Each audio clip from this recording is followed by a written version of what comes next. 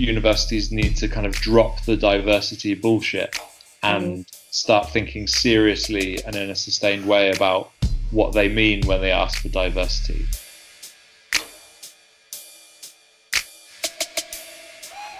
Why should I have to live with my whiteness in this negative way?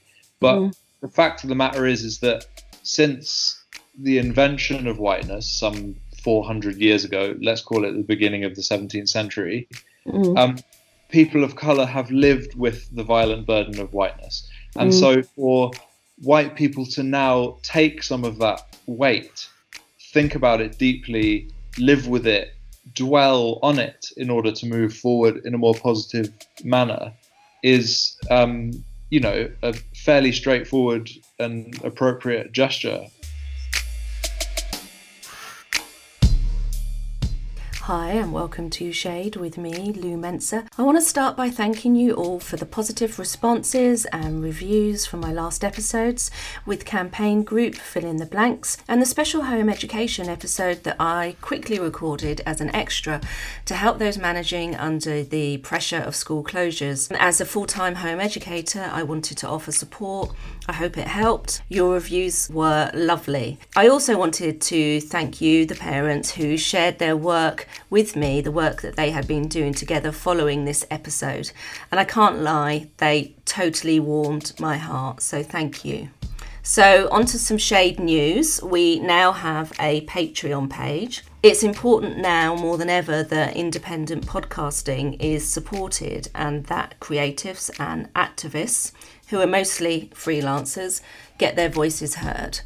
My aim is to keep this podcast free of subscriptions or paywalls so that as many people as possible can benefit from the information and resources. But creating a show independently takes time and funding. So for just £1 up to £5 a month, you can support the production costs and my time, and together we can keep it paywall free for all those who can't afford to donate. And if that's you, then of course don't worry, enjoy the content, but please do share the episodes. And for those who can donate, I've set up a tiered system of Patreon benefits, including access to Shade resources. I'm going to do some live Q&As and podcast mentoring. Check out the Patreon page on patreon.com/Shade Podcast.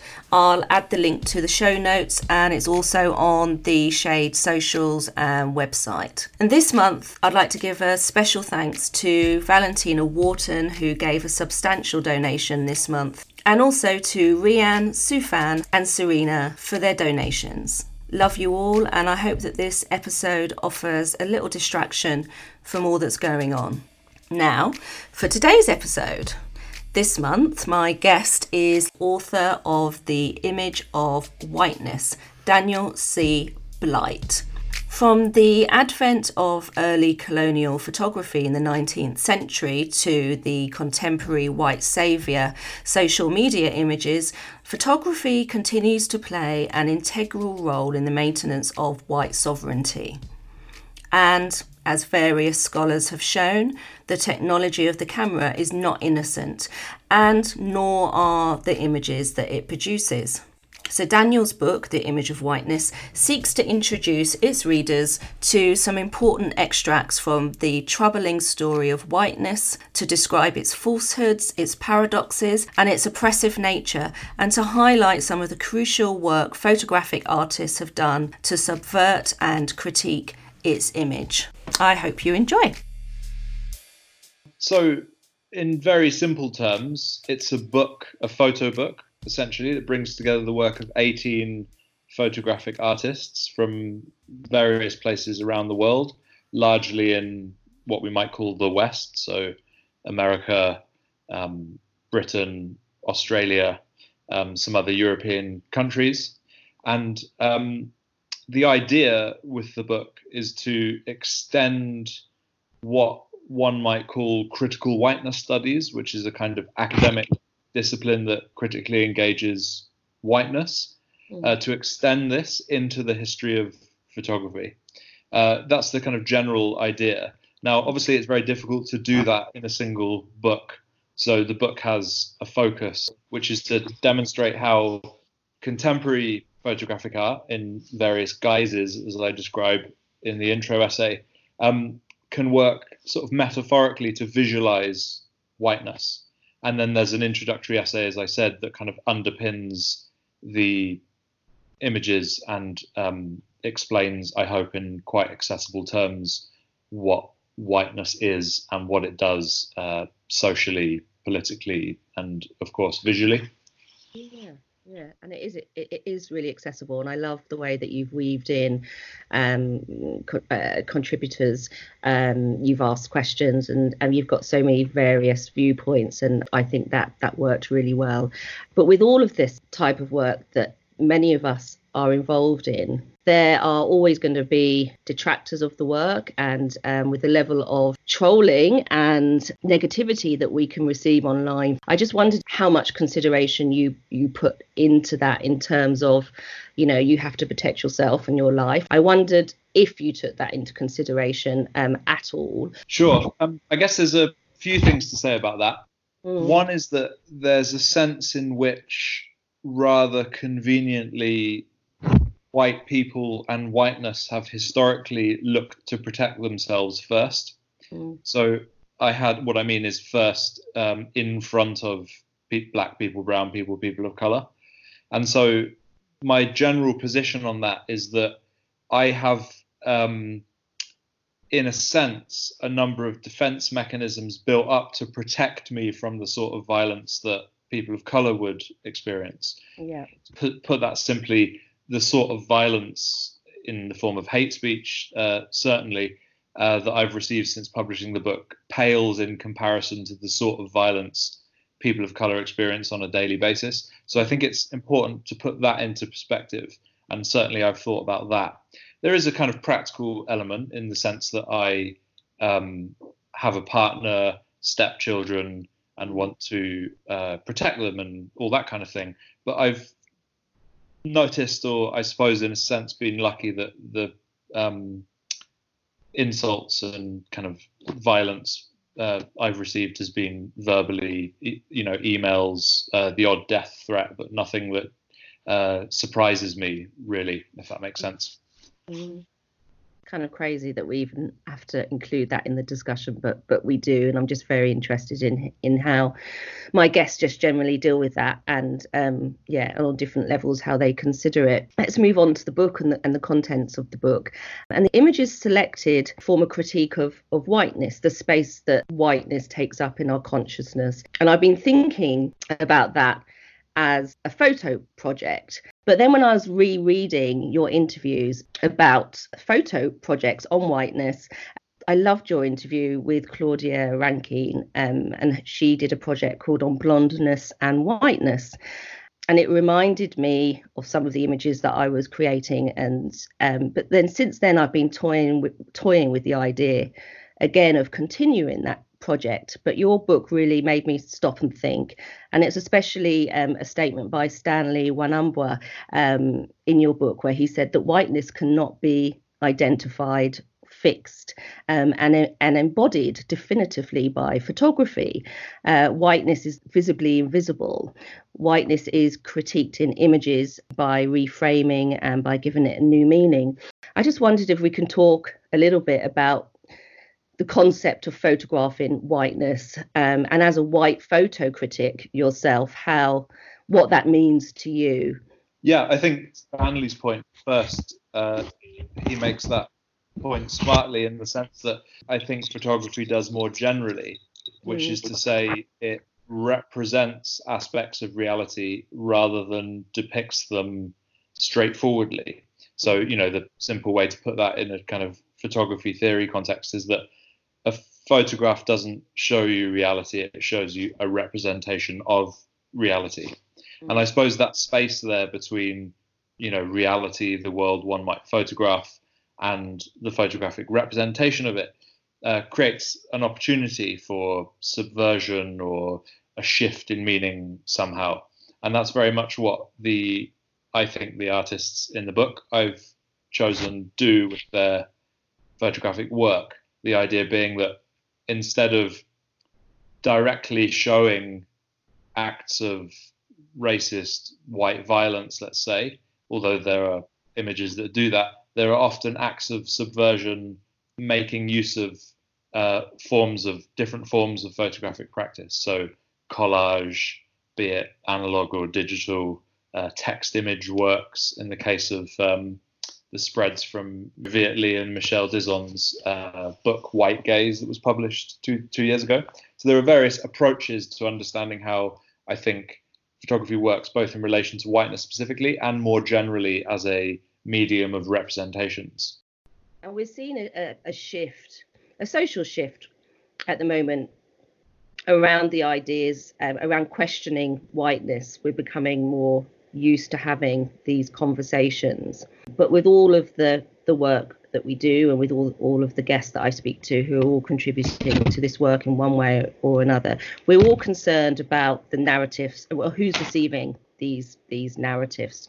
The concern is, as always, that we're preaching to the choir. And I'm just interested in the varying responses to your book. Yeah, I suppose I'm regularly communicate with, students in photography where I teach at the University of Brighton, other scholars, lots of photographers, artists, curators, writers, etc. I think the way in which or rather the book and some of the ideas have reached outside that community is both in the way that some mainstream journalistic publications have picked up the book. So I wrote something on the book for Vogue and I wrote something on the book for The Guardian, and they're both pretty good examples of publications with a large audience. And then I also think, and this is incredibly important to the book itself, that because it's a book that engages both the history and theory and practice of photography and also the sociology and philosophy of race, critical race studies, critical whiteness studies, there's a kind of academic interdisciplinary thing going on too. That's actually where the book was born from. It began with a symposium in 2017 that invited a number of scholars from different disciplines to engage the idea of whiteness and white culture. That's really interesting, and especially for someone like me. I did some brief sort of tertiary level education, but it was very practical based, and I certainly didn't study a degree or anything at university. So sometimes I find it difficult, sometimes on many levels, to engage with theoretical text and like really deep theoretical criticism. It's very much an emotive process for me. But as a result, sometimes I'm quite averse to, like I say, these deep critical texts. But what I find sometimes is, and I don't know what you feel about this, but when we engage in art criticism, and I've spoken to lots of different critics about this. For example, I spoke quite extensively with the White Pube duo about this when I interviewed them, that sometimes a theoretical approach can create a separation of the truth at the same time that we're trying to determine it, or when we're trying to read the images that artists have produced. And sometimes that creates a split, I think, in an understanding when we get really deep in theory by looking at these works. But as a white male working in academia, how has the process been for you over time on a personal level, looking at works perhaps by non-white artists who are looking at these issues of whiteness? And where are you currently regarding your position within the structures of white supremacy in art? I don't know, that's a bit of a convoluted question. It doesn't really make sense, maybe. I can see some sense there, definitely. There's a number of complex questions, I think. I'll try and unpick them. I think my role in an academic context is a good thing to start with, and that's important. That's something I've been thinking about a lot. There's a sense in which, first of all, I discovered that there is very little teaching on photography courses in higher education around the subject of whiteness. One of the reasons the book I think has had some impact is because it's novel in the sense that not many people previously have made a connection between photography and whiteness and attempted to kind of visually and theoretically engage it.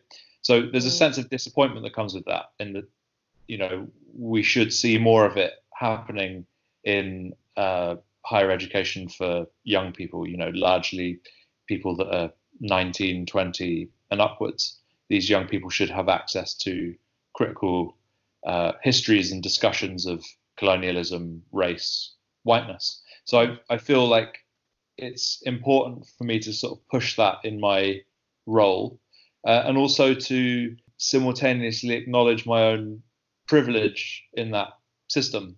I don't know what the exact outcomes of that will be, but I think it has something to do with my willingness to do the right kind of anti-racist work, anti-racist pedagogy in the context of British higher education, and that has to be a lifelong pursuit for me, and a kind of very much a part of my work as an educator.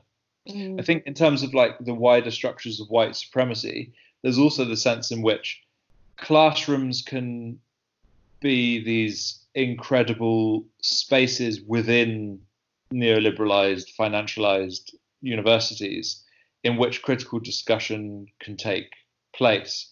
But they often end simply at critical discussion, the end of a 2-hour seminar or something, the creation of new texts, etc., some of which are published. But I'm interested in how this can kind of feed into activist movements such as what the UCU Union are doing with anti-racist campaigning and the gender and BAME pay gap, and so that there can be a kind of decent discussion and back and forth between the making and discussion of ideas in a classroom context, and more direct social and political action when needs be, needs be all the time these days. Yeah, and you were talking about your privilege there, and this is the work that you've decided to take on. And I quote again from your book, where you said that I am white and I have increasingly come to see myself as a violent person. I'm not talking about the sort of verbal or physical racist violence that one might associate with fascism or Nazism. Rather, I'm suggesting that to be white is to engage in a much quieter kind of violence, one that remains invisible, unseen, and internalized. And it exists in part because moderate, reasonable, sensible, educated, prudent whites remain inactively complicit in relative white silence. Now, as a non-white person, I'm used to casting these aspersions, but what I've never stopped to think about is how it feels for you acknowledging that, and perhaps having to say that out regularly on a regular basis. When you're talking about your work and you're promoting your work and you're talking to students, that must be something that you're having to verbalize quite regularly. And I'm just interested in the personal response to that, how that feels carrying that and saying that. I think the simple answer is it feels cathartic somehow. It's really complex. I like to think about this idea of dealing with my own whiteness through some of George Yancey, the American philosopher's ideas. He talks about the necessity for white people to dwell in an uncomfortable space where they come to see and know their own whiteness. But simultaneously, I think it's important, and George Yancey points this out, that it's a failure for white people to think that they can move immediately beyond their whiteness, beyond their white privilege. It's not something that can be, through some kind of cathartic experience, rejected from our bodies and mind with a click of our fingers. It's something that we necessarily must live with for the remainder of our lives. And this sounds kind of dark and depressing and morbid to lots of white people, and they feel a sense of burden. Why should I have to live with my whiteness in this negative way?